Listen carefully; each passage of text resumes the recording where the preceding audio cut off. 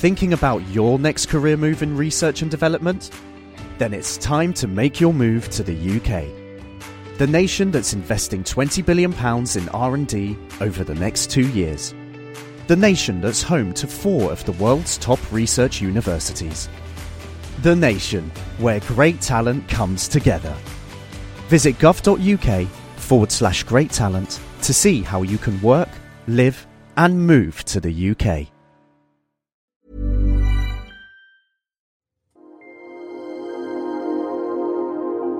Stripping down science. The Naked Scientists.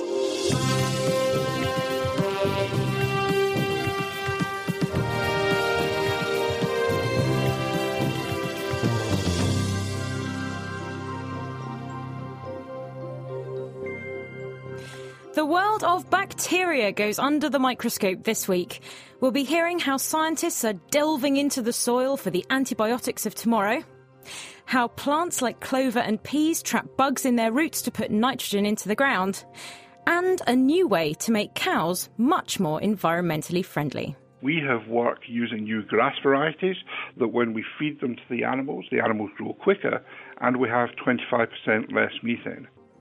Hello, it's Sunday the 27th of May. This is The Naked Scientists. I'm Sarah Castor-Perry, and also here this week is Chris Smith.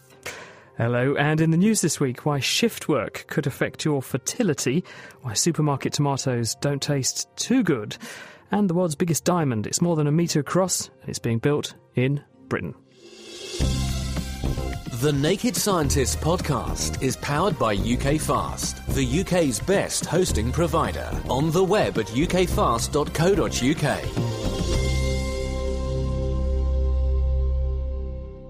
Surprising as it sounds, the majority of antibiotic drugs actually come from microbes themselves, particularly Streptomyces bacteria, which naturally live in the soil. Strathclyde University's Paul Hoskisson studies these bugs to understand their metabolism and how they grow, and also look for new antimicrobial agents. And he joins us now. Hi, Paul. Hi, Sarah. So why do microbes need to make antibiotics in the first place? Well, there's been a lot of interest in this over a long period of time. The soil where they live is a very complicated environment, and there are lots of competitor organisms there.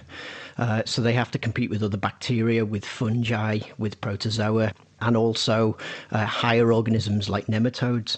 So one of the ways that they can do this is by giving themselves a competitive advantage, so by producing compounds that can perhaps kill these competitors or signal to those competitors that they need to leave the area where there's a resource that they'd like to defend. And this is how Streptomyces and their related actinomycete bacteria try and defend the nutrients they live on. So they're primary degraders of lots of dead leaves and dead insect carapaces within the soil. So it's really about defending any available nutrients in the soil. And how do they actually go about making them? What's the process? So the process is incredibly complicated. So in simple terms, they have large arrays of genes that we call biosynthetic clusters that you find within their genomes. And they take primarily carbon and some nitrogen molecules, and they assemble these into very complicated chemical structures, which are made within the cells, and then they excrete them out into the environment to act on their competitor organisms. And this can be over a range of chemical classes, some of them incredibly complicated and representing huge molecular masses. And I'm guessing because they're so complicated that's why we go looking for them in bacteria and we don't try and synthesize ourselves in the lab. Yeah, absolutely. These chemical structures are often very difficult to make using synthetic organic chemistry. And actually, over millions of years of evolution, these organisms have developed the chemistry and enzymes which can do these reactions very efficiently and very quickly. So the pharmaceutical factories are already out there in the soil, so we may as well go and find them. I suppose also, though, they're also not just producing these chemicals to sort of tell other microbes to get lost from their food source. They're also doing all kinds of other processes as well. How do we optimize it when we make these things, when we use these bacteria ourselves? How do we optimize that they are just making the chemicals that we want and not making all these other things that we don't necessarily find useful? We've looked for many strains over probably the last 60 or so years, and we often find a strain that makes one particular product very well that's easy to then transfer into liquid culture and scale up into big fermentations where the organisms secrete it into the media, and then we can just harvest the media, then purify the antibiotic from that.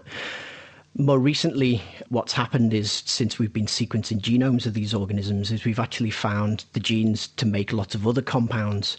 And there's a lot of interest now in how we can perhaps harness the power of those hidden clusters and activate them and start to identify new antibiotics in that way.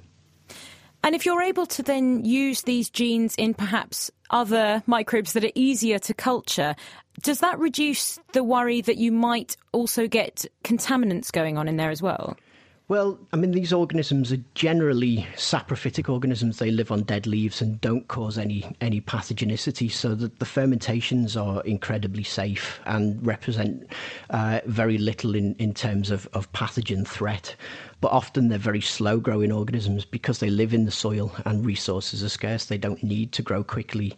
So, for example, everybody knows that an organism like Escherichia coli can double every 20 minutes or so under optimum lab conditions.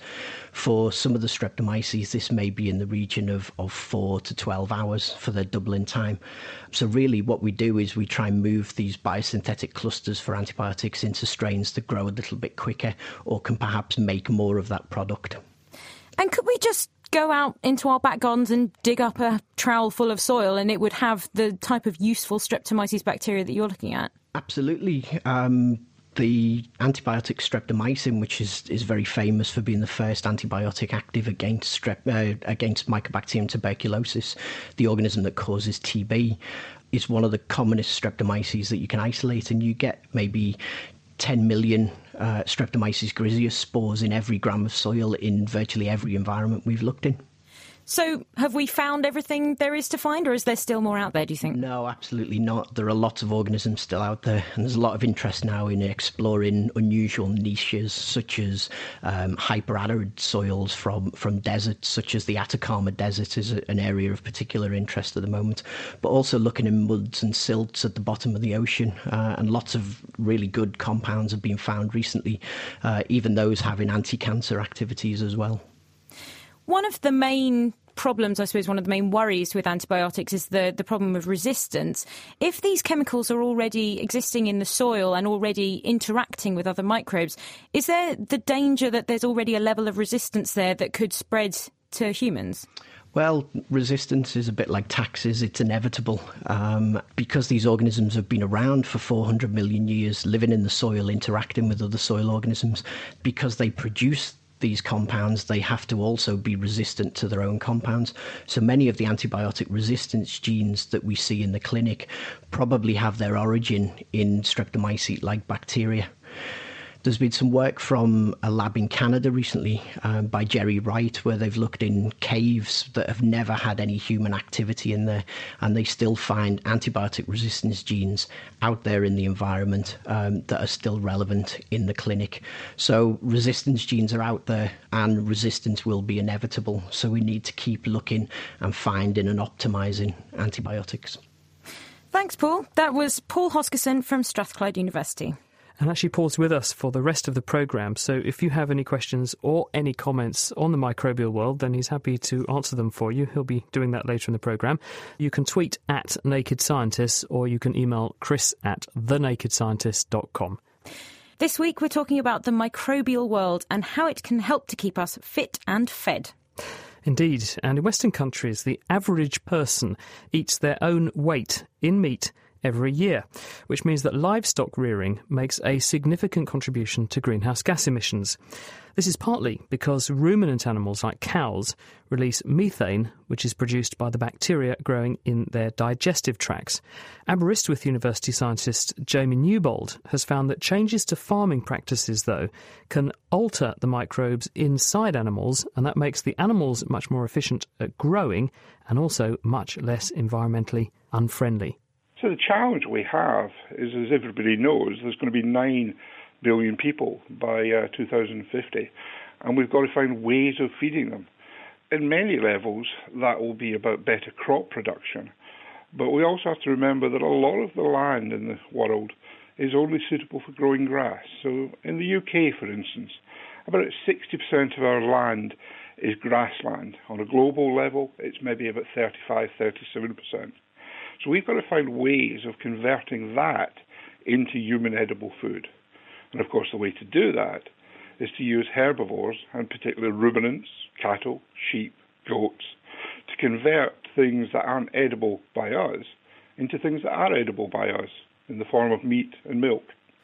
Good news for people who like meat, like me. Less good news for vegetarians, perhaps. But what is the downside of doing that? Because it sounds like there's plenty of land. We just have more cows and sheep and goats. I don't think I'm necessarily talking about more sheep and goats. We're talking about restructuring so that we don't compete with humans for human edible feed. When you feed cattle things that you and I can eat, they're relatively inefficient. Less than 65% of the energy transfers into the meat. However, when we feed cattle grass, things that we can't eat, the actual increase in the human edible protein is about 700%. So it's changing the way we use ruminant livestock. So they use food that we can't.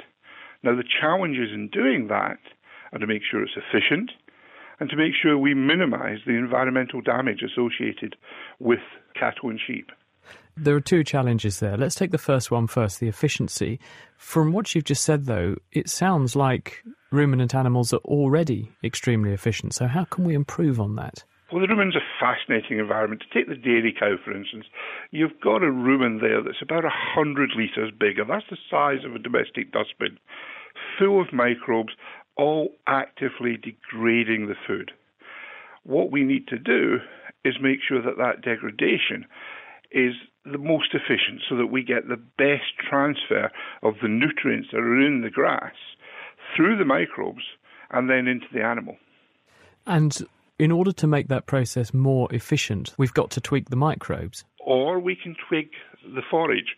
So what our own research is doing is trying to understand how the microbes interact with the forage so that we can advise farmers on planting the right grass that then is fermented the most efficiently in the rumen.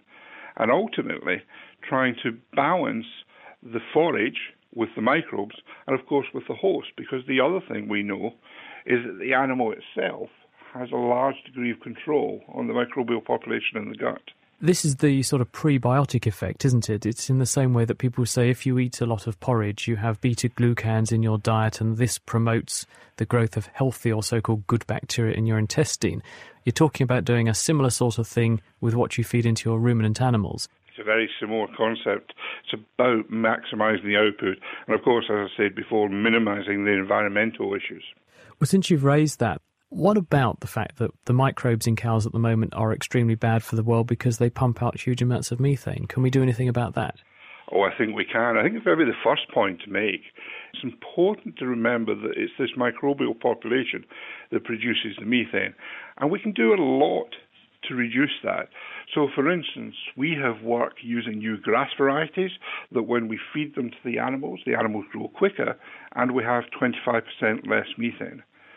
Colleagues in New Zealand are working on vaccines that you can vaccinate the animal. So you destroy the methanogenic archaea in the rumen and the animal produces less methane. And then most excitingly of all, there seems to be now good evidence that methane production by ruminants is actually a heritable trait. And just in the same way that we breed for high milk production, we can probably breed for animals that produce less methane. So I think we have nutritional, we have vaccination, and we inevitably have genetic methods. Just to return to the point you were making about getting rid of the methanogens, the bacteria that make the methane in the guts of the animals, is one not necessary to have the other, in the sense that it's interesting how this is such a ubiquitous trait in these animals. They produce huge amounts of methane. Is it not necessary for them to grow as efficiently as they do, to taste as tasty as they do when you send them to the abattoir and then turn them into a burger? Are we not going to end up, if we lose those microbes, with a less efficient animal in the long run? Now, you might have thought that would be so, but there have been proof-of-concept studies done where we've used chloroform, and chloroform is a direct analogue of methane. And although chloroform clearly is not a practical feed additive, when you add chloroform to the rumen, you switch off methane production. And us and others have done trials now showing that when you do that, you can raise methane-free animals, and they grow perfectly well, and the products you get out are the same. So, surprisingly, it seems this is an avoidable problem. Well, let's put some numbers on this then. So what sort of impact do you think that this sort of work could have on the amount of energy that we can supply the human race with? Are we looking at a food sustainability problem if we implement this still? And also, what about the environmental impact? What sort of a dent in methane and therefore indirectly carbon equivalents can we make with this? Okay, so to try and break that down, food security, let's be clear, this is only part of the problem. We need, as everybody knows, to reduce the amount of red meat that rich Western diets contain. So I'm not advocating a high meat diet. I'm advocating red meat as part of a balanced diet. So it's only part of the solution to food security. Environmentally, just to give you some ballpark figures, the average dairy cow produces about 30 litres of methane for every kilogram of dry matter it eats. Our estimates suggest that if we get farmers to manage their animals better, then if the worst farmers farmed as well as the middle farmers, we might have a 15 to 20% reduction. If everybody farmed as well as the best farmers, there might be another 10%. So a lot we can do just by advising farmers. In terms of additives, there is no magic bullet on the horizon, but there are certainly plenty of solutions that will make further reductions in the region of 20 to 25%. So we can make a real difference to the impact of the greenhouse gases from ruminants. Jamie Newbold from Aberystwyth University. We've heard from Paul in Warrington in Peterborough, and he says, talking of microbes and where they live, why is athlete's foot just on the feet? Why do they just live there? Well, the answer is that microbes have their own niche. There are certain places on the body where they like to be. They're optimised to grow in those places, and feet are wonderful. They have dead skin, which is a source of protein, lots of sweat, and it's warm, and it's protected, and it's easy to spread around because you have to put your feet on the ground when you walk about. Lifting the lab coat on the world's best science. The Naked Scientists.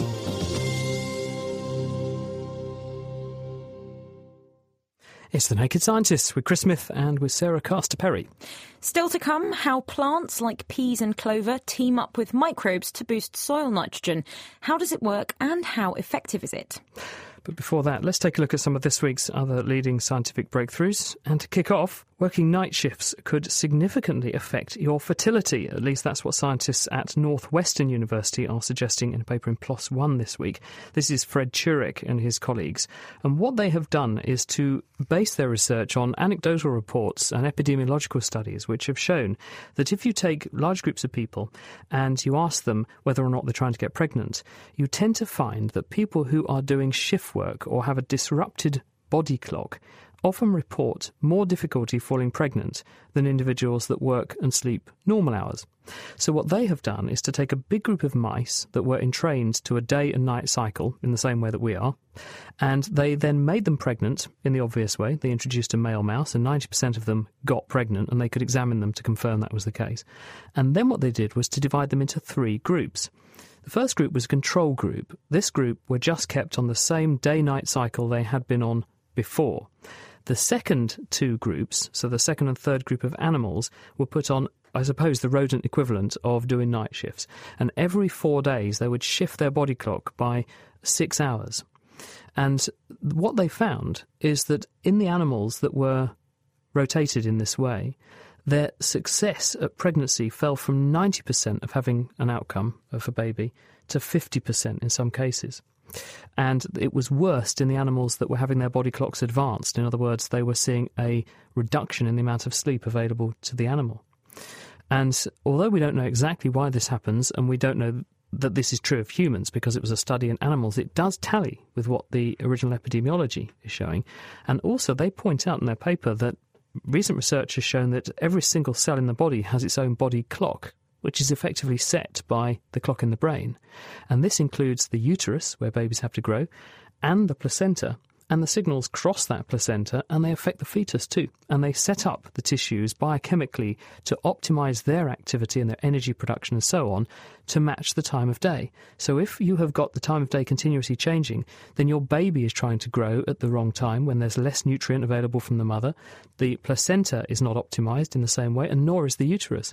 And so it's not surprising that this pregnancy success rate should fall by almost half. And they say in the paper this really does need looking into in humans, and I think I'm inclined to agree. Perhaps they should try putting mice on long-haul flights and seeing if the same thing happens if the mice get jet lag. I think they effectively have, haven't they, with this? Well, I've got a story about how researchers have developed a DNA-based memory chip for storing information inside cells. It can be used to record data in a living cell without using silicon chips like we do in computers. This could allow us to track cell divisions, to study cell processes like development, aging, and also the changes that occur in cancer. Now, DNA is directional, which means it points in one direction or the other. And now a team led by Jerome Bonnet at Stanford University have found a way to encode information using enzymes that can flip small pieces of DNA between their normal direction, which acts like a 0, and the opposite direction, which acts like a 1, which means that this piece of DNA can store 1 bit of data. And the process used is reliable enough to write and rewrite information into this little chip again and again. The researchers found that by using an enzyme called integrase, which is borrowed from a type of virus called a bacteriophage that attacks bacteria, they were able to chop out a small section of DNA, flip it over and stitch it back into the main DNA strand, changing its direction and therefore setting the switch to 1 rather than 0. Then, by applying integrase again, this time along with another enzyme called excisionase, they were able to cut the DNA section out, flip it back to its original orientation, and stitch it back, resetting it to 0. It's also then possible to read data from the memory chips. It's no good being able to program it and not read it, using different coloured proteins. When the DNA is in the 0 configuration, the green fluorescent protein, or GFP, gene is switched on, which makes the cell glow green. And when it's in the 1 configuration, RFP, which makes a red protein, is produced, making the cell glow red. This can be used to show when a cell has undergone a particular number of cell divisions or if a particular gene in the cell has been switched on. The enzymes used are both members of a group called recombinases, and the team have dubbed this data storage system the Recombinase Addressable Data Module, or RAD for short. It's a bit of a mouthful. Now, the next step for this way of storing data is not to work out how to increase the power up to a terabyte to find a new type of computer, but to get it up to around 8 bits or a byte. And Drew Endy, one of the team working on the RAD system, believes that the real power of it isn't that we can invent new computers with it, is that it can be used where silicon can't, actually inside living cells. It's almost like a logbook for cells, isn't it? It's effectively, you can use it to store data about something that's happened to a set of cells, and as they increase the memory capacity, cells could register all kinds of exposures to different chemicals or different genes turning on or off. You could actually use it to trace and retrace what processes cells go through in order to understand how they work. Absolutely, and the team also argued that you could use it so that if a cell has undergone a certain number of divisions and is therefore more likely to turn cancerous, it can switch on the trigger for the cell to die so that you don't get any cancerous changes. Sounds good. Thank you, Sarah. Now, I have in front of me a tray of rather nice, fleshy-looking supermarket tomatoes, but I guarantee if I chow down onto these, they're not going to taste as nice, probably, as the ones that you can grow at home. Now, to combat widespread public dissatisfaction with supermarket perfect tomatoes like mine, in other words, ones that look great but are deceptively bland and tasteless when you eat them, scientists have now tracked down and published the cocktail of chemicals that need to be there to constitute a much more flavoursome fruit. And Professor Harry Klee from the University of Florida has done the work. He's with us. Hello, Harry. Hello. So was it your own displeasure at shop-bought tomatoes that prompted you to do what must have been a huge tour de force? Well, that was certainly a part of it. Certainly if you're of a certain generation and you've grown your own tomatoes or had access to them, you realize that some of them taste great. And then you go to the store and they taste incredibly bland, and it's clearly a huge problem. It's the number one complaint in the U.S. of consumers with regard to produce. And so, it was a daunting task, but one that just cried out to be done. So How did you approach this? Did you say, well, the ones that are in the supermarket have been bred that way, let's look upstream of that at the ones that they came from and see if we can put some of the flavours back? How did you approach it? Yeah, that's precisely it. Breeders over the years have worked very hard to give their customers what they want. Unfortunately, their customers are the growers who just want more and more yield, and the growers are not paid for producing objects that taste good. So basically the breeders have, through selection over the last 50 or more years, picked out varieties that have really high yields but have absolutely no taste. And so if you go back to the pre-intensive breeding periods, you have what in the U.S. we call heirloom tomatoes, varieties that have been around for 100 years or more, which have fabulous taste. They're not very farmer-friendly. You get very poor yields. They're very susceptible to diseases, but they taste great. So you know that out there's a massive reservoir of really good tasting material. And so the trick was, in our case, to go back to that material that preceded the intensive breeding and understand, well, what is good flavor? How did you do that? Did you literally put samples of these 100-plus species of heirloom tomatoes in front of tasters and say, what's good, what's bad? That's exactly what we did. So we're up to now about a couple of hundred different varieties that have vastly different chemical profiles and vastly different tastes. Some of them are outstanding. Some of them really aren't very good, and you wonder why people grew them in the first place. But that incredible diversity that's out there gave us this opportunity to do a big test where we could take upwards of 100 or more varieties. Basically, we gave them to a large consumer panel and said, what do you think of them? And then we took samples of those and ground them up and determined what chemicals related to flavor were in each of them. And basically, you can take all of that massive amount of data of chemistry and consumer preferences, and through statistics, you can extract out, well, what's in the good ones, what's in the bad ones. And in theory, you can put together a recipe for the ideal tomato. So you screen them across all these people, you see trends emerging where certain combinations of chemicals appear to associate with people saying, this is very nice, it tastes very nice, it's nice and sweet, that's what I like. Other chemicals seem to be less important. You home in on what those chemicals are. Do you now know, then, exactly what constitutes the ideal tomato in terms of its chemistry? The simple answer is yes. The more complex answer is there are still differences with people in terms of what individuals like. And so the way I like to describe it is to say, we can optimize for the chemical composition of a great-tasting tomato. It won't necessarily be everybody's favorite, but I think everyone would say it's right up there with the very best. Certain individuals might like something that's a little sweeter. Some individuals like some with a little more acidity to them. But by and large, yes, we can extract out the recipe for a great-tasting tomato.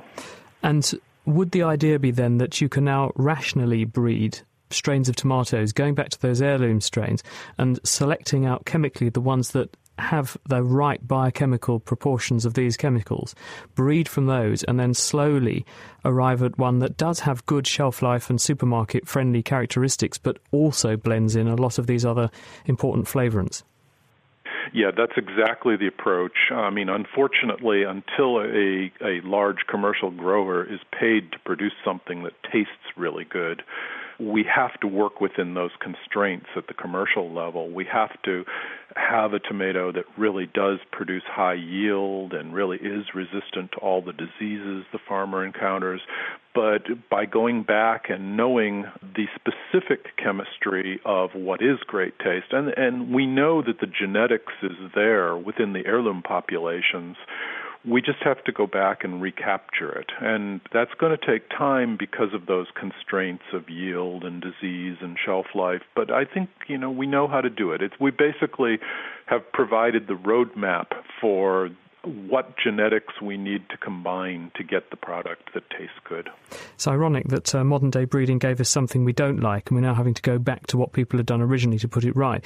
But tell us then, what are the important chemicals you've found that constitute the perfect tomato, and were there any surprises? Yes, there were. I mean, number one is sugar. We know that people really, through genetics over eons, have been selected for picking out things that have lots of calories. So sugar is really the number one.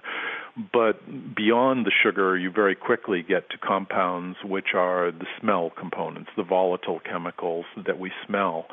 And there are a few of those that are really important. They're actually the chemicals that are related to the same compounds that give the fruit color, the carotenoids. There are carotenoid breakdown products that are very, very strong contributors to flavor, and they really make a huge difference in terms of preferences. Super, Harry. We'll have to leave it there, but thank you for joining us. Harry's actually going to stay with us because if you have any plant-related questions or comments, he will answer them for you at the end of the programme. But that's Harry Klee from the University of Florida. Wayne from Norwich got in touch and said, I go to a certain supermarket, the tomatoes I buy there are really nice, they have a really good flavour to them. Where'd you get them, Wayne? Tell me, because I want some. The ones I'm buying clearly don't. Now, also this week, the decision was finally made about where the most powerful telescope that's ever been conceived will be built starting in 2015. Australia and South Africa had both submitted rival bids to host the Square Kilometre Array, the SKA. This is a multi-billion-pound network of over 3,000 radio dishes that will enable scientists to see further into the universe's history than we've ever seen before. This week, though, at a meeting in the Netherlands, it was decided that rather than award it to just one, both countries would end up hosting parts of the telescope. And Bernie Faneroff is the director of the South African bid, and he was at that meeting. We're very happy indeed. We would obviously have liked to have had the entire SK in Africa.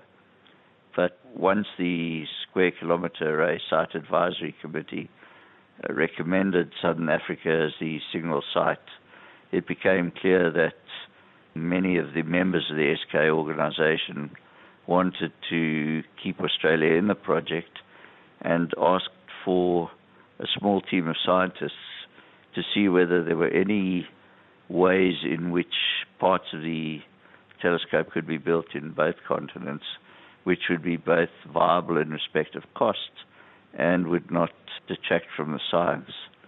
So they came back with some options, and at the meeting yesterday in Amsterdam, the SK organization's board took a decision that the low-frequency array, what's called the sparse array, would be built in Australia, and the dishes and the aperture array would be built in Africa. And spreading the telescope out, not just across two countries, but two continents, there's an ocean in the middle. Does that in any way alter the way in which the project has to be operated, or does actually spreading it out in this way strengthen things? In the first stage, it will allow us to do more science for pretty much the same amount of money. In the second phase, we still have to go through a very intensive period of system engineering and design and technology down selection and so on before we can make accurate estimates of the cost. But I don't expect the cost of operating the two sites to be restrictive. As far as the science is concerned, what we'll do is to analyze the data from each of the three arrays pretty much at the sites themselves. So what will be transmitted to science centers around the world is already concentrated down by the high-performance computing centers. And what does the fact that this is coming to South Africa, it could not have done, it could have ended up in Australia, what does this mean to Southern Africa? Well, I think first of all it's a recognition that Southern Africa can do it.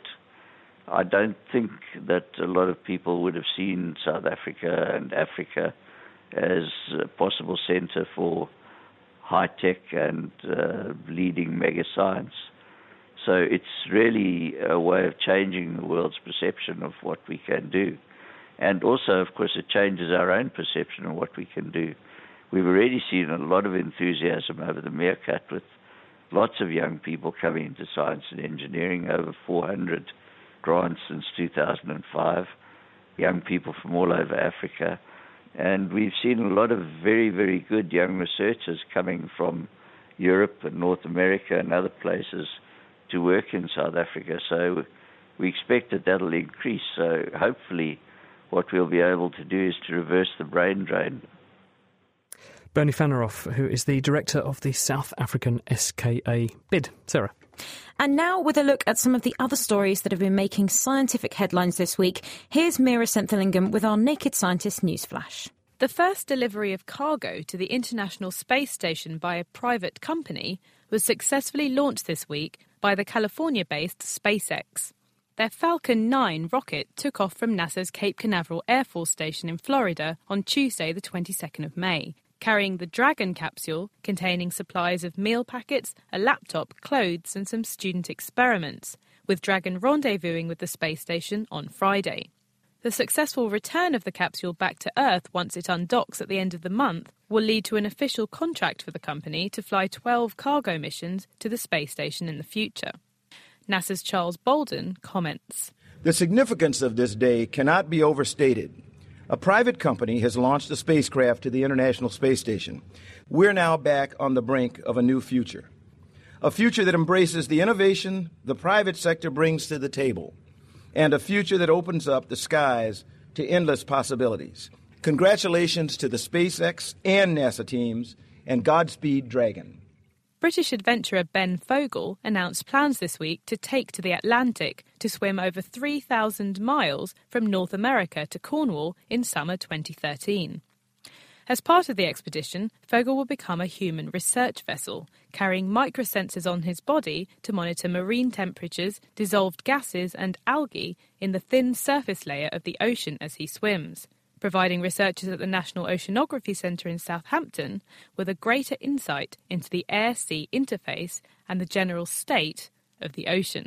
There's all sorts of exciting possibilities to use technology, use me. I'm going to be out there doing this ridiculous challenge that's going to be hard enough anyway.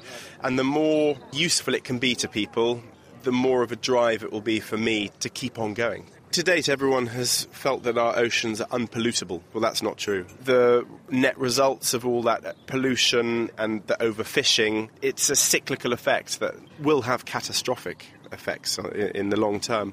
And I think the more people that can just raise awareness of what we're doing, the better it will be for all of us. Urban gardens designed to prevent allergy flare-ups in hay fever sufferers have been displayed at the Chelsea Flower Show in London this week. The exhibit, hosted by the Royal College of Pathologists, displayed 2 rooftop gardens, similar in appearance, but with one containing wind-pollinating plants such as lavender and ferns that trigger hay fever, and the other sterilised or insect-pollinating plants such as hydrangeas or Japanese maple, which don't spread pollen through the air. The exhibit aimed to raise awareness of allergies such as hay fever, which affects 20 to 30% of the UK population, as gardens in densely populated and urban environments become more popular. Peter Furness is the college's former president. Greening the urban environment is fantastic, but if you're going to do that, it's probably a good idea to be aware of the consequences you could have on the health of all the people living nearby, and respiratory allergies are a growing problem. You can have a beautiful garden with or without respiratory allergies, depending on whether that's a problem for you. There's quite a few people producing vertical green walls. It seems to be quite fashionable. And we've had them coming around saying, we need to think about this. We're putting these green walls with plants really in your face in an urban environment, and they need to realise it might be a problem. And finally, the largest model of diamond in the world is being built by scientists at the University of Kiel in celebration of the Queen's Jubilee. Standing at 2 metres in height and 1.8 metres in width, the octahedral structure uses 35,990 transparent balls representing the carbon atoms that make up diamond, held together by over 70,000 sticks, acting as the covalent bonds between them. The model will be unveiled just in time for the Jubilee in the central marketplace of the town of Uttoxeter in the UK. Graham Jones is leading the project. So we're going to build the largest model of diamond in the world, and we wanted to get a Guinness World Record, And that's forced us to go to this humongous size. So we've been working with lots of schools around the local area, local people in the town centre, putting the model together. It should hopefully be unveiled on the 2nd of June. So be sure to look out for the diamond if you pass through the town of Uttoxeter during the Jubilee weekend. That was Mira Senthilingam with our Naked Scientist Newsflash. Transcripts and references for all of our news this week can be found on our website at thenakedscientist.com/news. And if you can't make it to Uttoxeter, you'll be able to see pictures online after its unveiling at facebook.com/Uttoxeter Jubilee Diamond. That's all one word. And if you can't spell Uttoxeter, it's Uttoxeter. Trees tend to get all of the credit for absorbing carbon dioxide from the air, but some of the tiniest plants on the planet, phytoplankton, also do a fair bit of the work. In fact, the sea is teeming with these microscopic organisms, and Katie Owen from the University of East Anglia is passionate about them. Planet Earth podcast presenter Richard Hollingham went to visit Katie on a cold and blustery beach at the UK's most easterly point, Lowestoft. You have to think of them a little bit like the grass of the sea. They're tiny, microscopic plants, sort of thinner in diameter than a strand of human hair. And you find them everywhere in seas and oceans around the world, hot, cold water. They're tiny little powerhouses. They photosynthesize and in doing so remove carbon dioxide from the atmosphere and convert it into organic carbon as part of their bodies. OK, well, let's get a bit closer to the water. And we're not going to be able to see them, presumably, are we? No, they're very small in diameter, really, really thin, thinner than a sheet of cling film. Let me just get a handful of water then.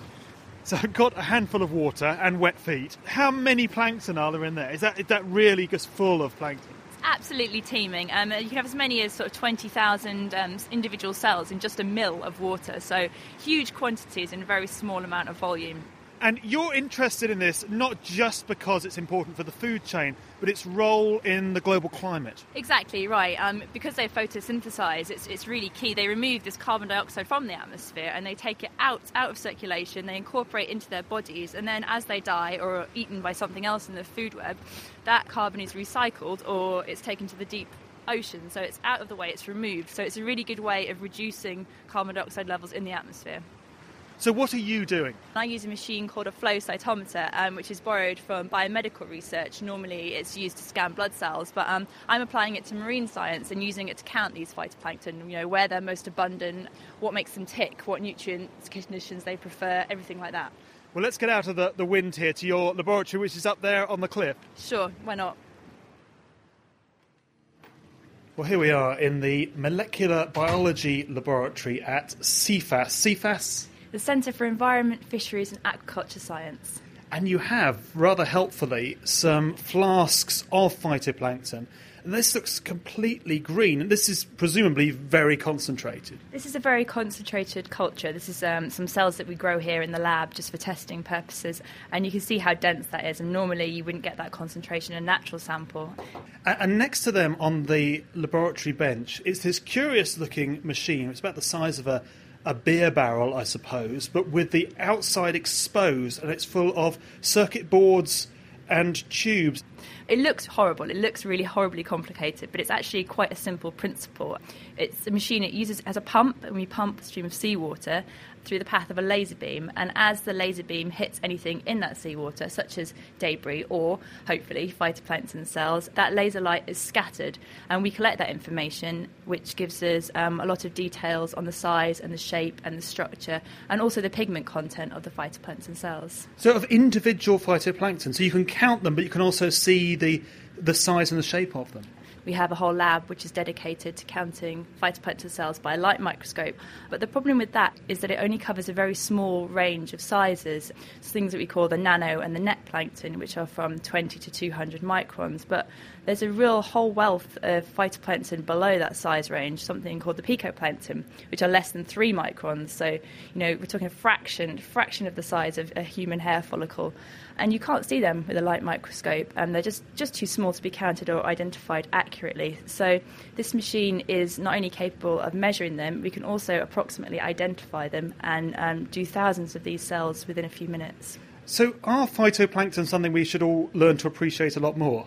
Definitely. I find it amazing that things that are so small and so tiny, we know just so little about. They're so important.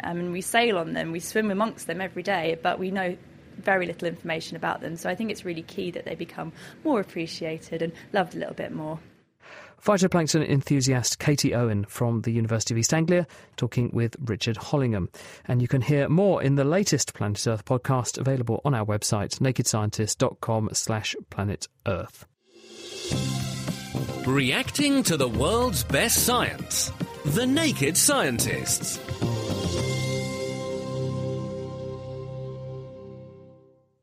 You're listening to The Naked Scientists with Chris Smith and Sarah Castor-Perry.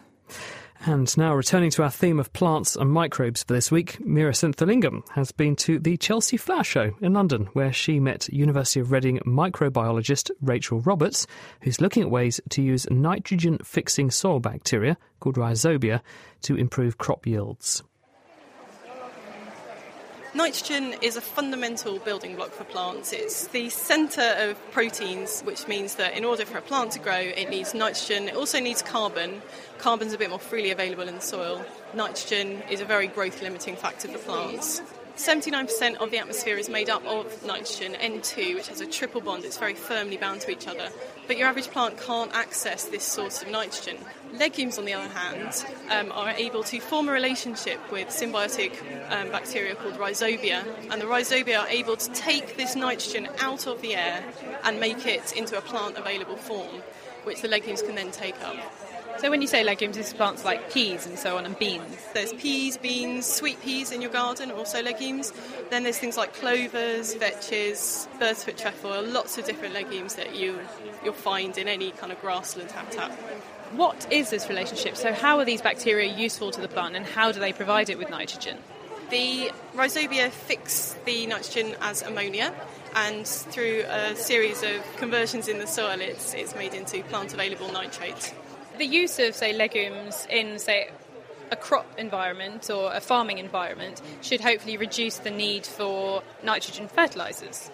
Yeah, that's right. In a year, a farmer will use about 200 kilograms of nitrogen per hectare per year.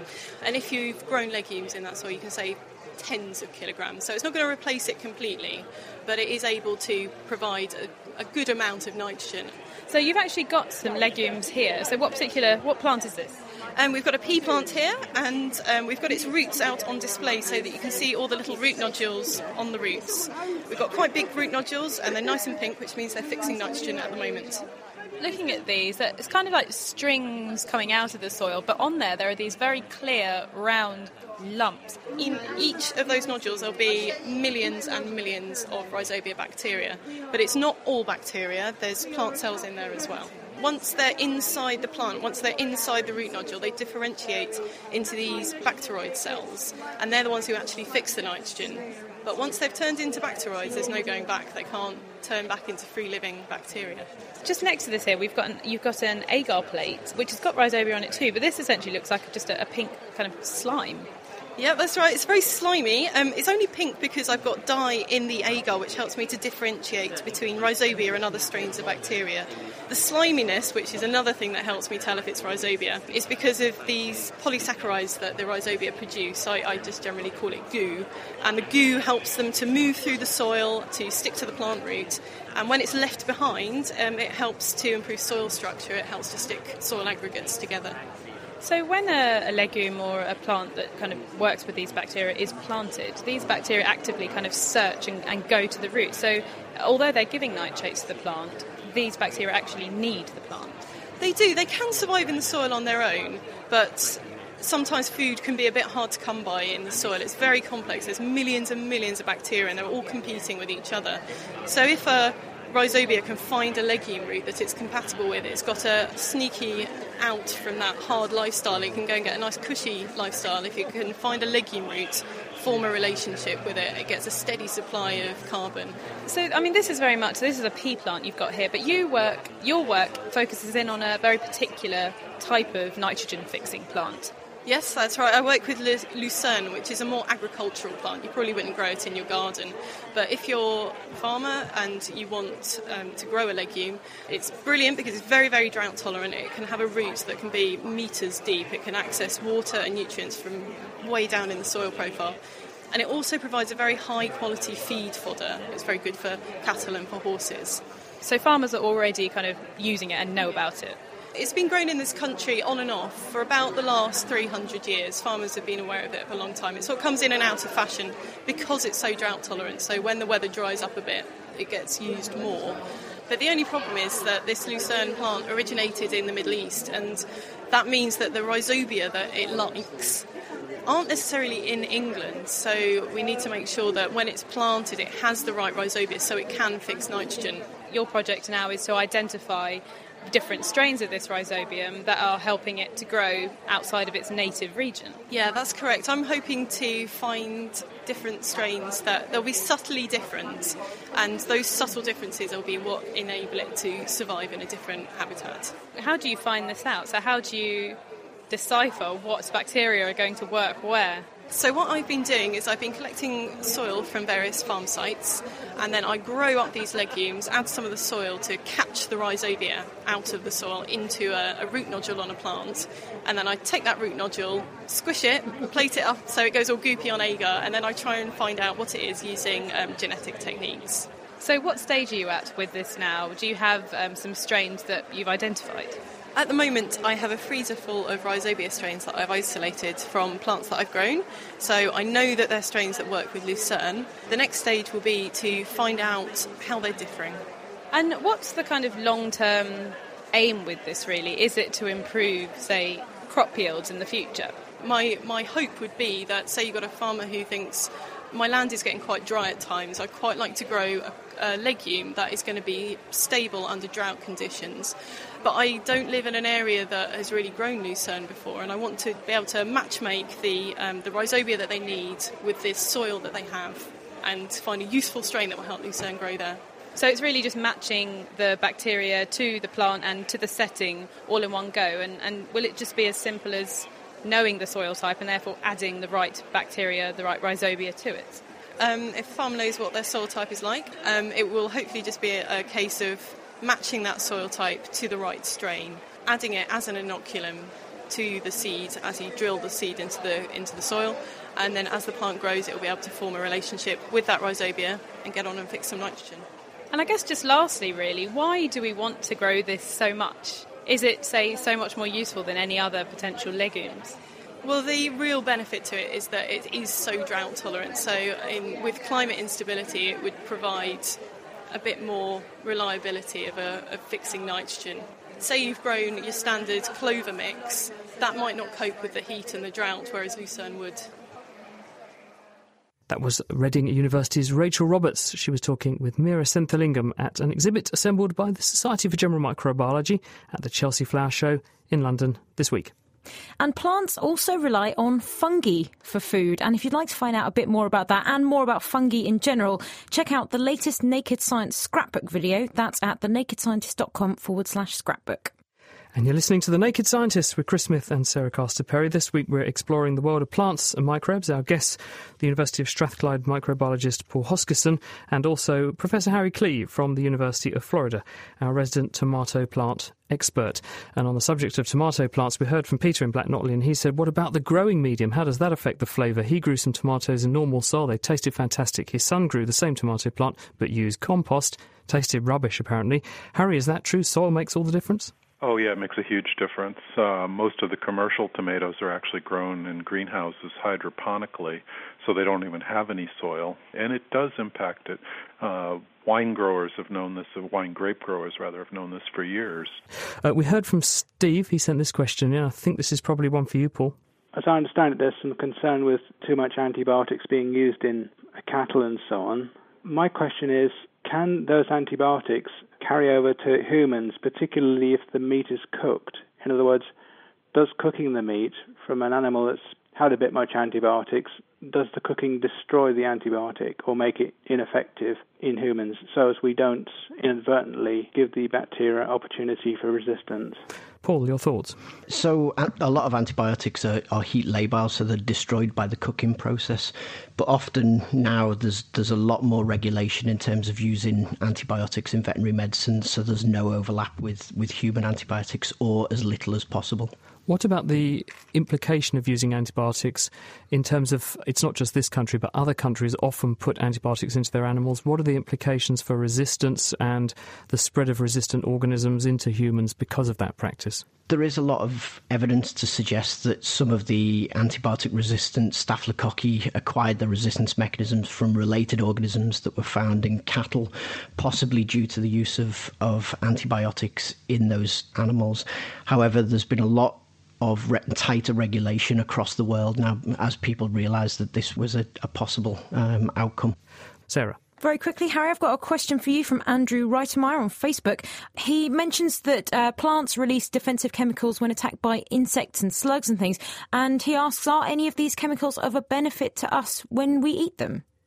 Oh, yes, definitely. The classic ones are the brassicas, things like broccoli, onions as well. A lot of the compounds that really give them their distinct flavors are actually defense compounds or breakdown products from defense compounds. So, yeah, they have a huge impact on the quality of what you're eating. So a few slugs are good. Just make sure you brush them off before you finally actually eat the food. Thank you very much, Harry. Sarah. And now we find out what's been making its way down the motorway with Hannah Critchlow. The Naked Scientist's Question of the Week, brought to you in association with the How to Wisman Foundation, supporting science and education from Alpha to Omega. This week we find out what's been flourishing in central reservations up and down the country.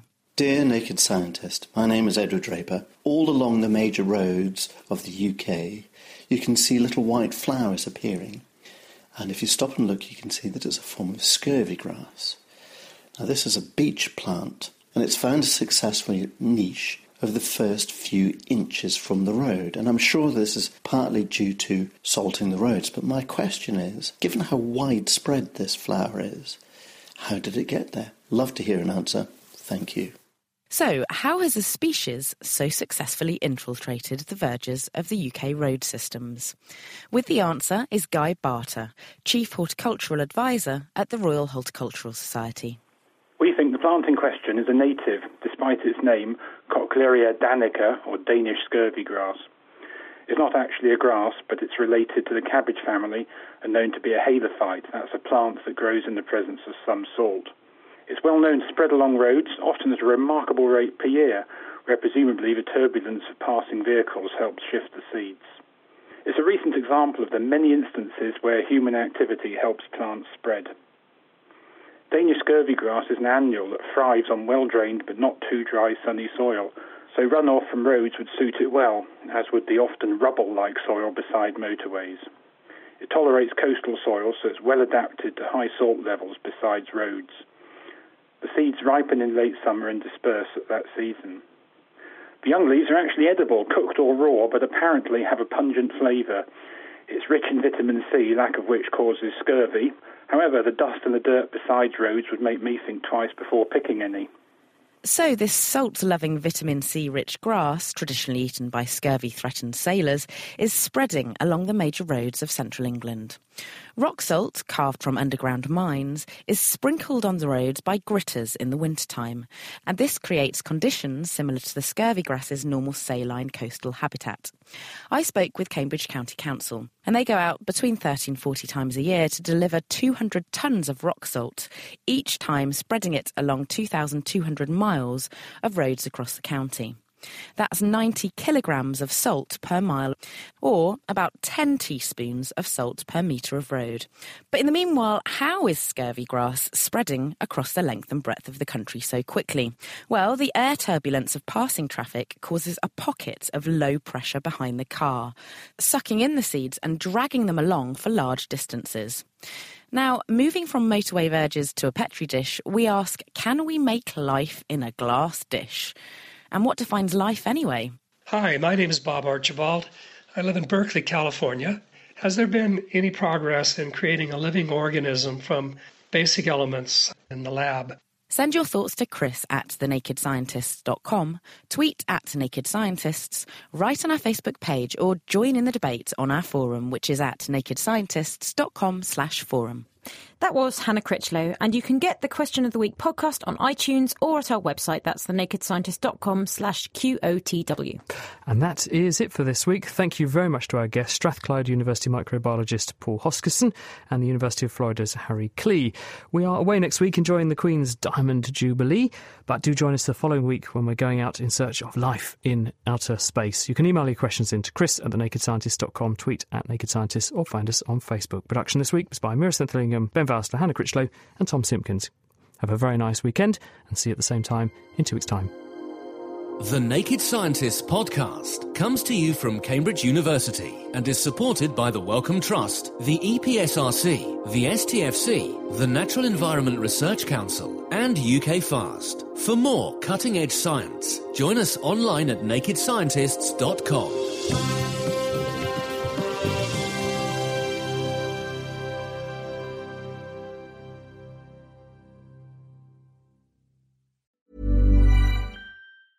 Thinking about your next career move in research and development?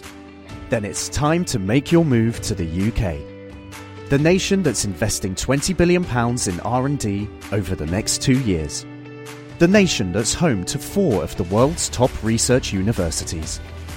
The nation where great talent comes together. Visit gov.uk/great talent to see how you can work, live and move to the UK.